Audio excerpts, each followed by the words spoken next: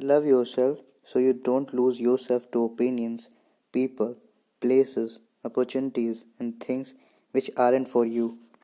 People will often tell us that we are living our life and being ourselves incorrectly, even though we know ourselves the best. Beyond the personality you have created for yourself, through your interactions, you know who you are.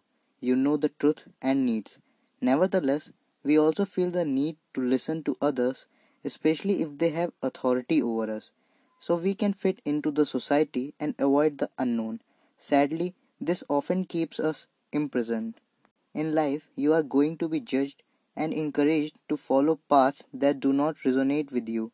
While some of our actions can be immoral and harmful, we have to remind ourselves of the ones that are not, the ones that mean we disobey others, so we can offer more of our authentic selves.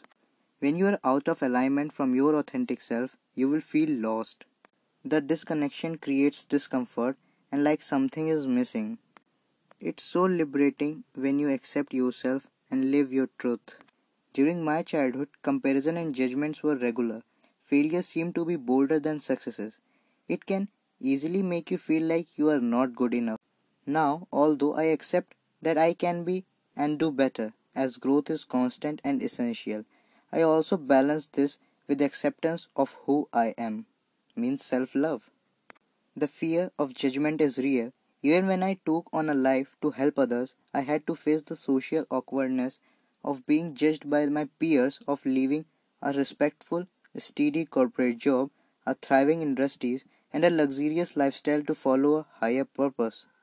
When they ask me what I do now, I have become comfortable with telling them I just try to help people, while reminding myself that titles and labels don't define me. I know people asking me sometimes hold preconceived ideas and further judgments will be received. But I subtly echo who cares in the back of my mind, not as a form of apathy, but acceptance and a reminder that it doesn't matter what others think. I choose something meaningful and ultimately their perception of me is a reflection of them. They see me through a reflective lens resting on their ego, built by others. Peace out.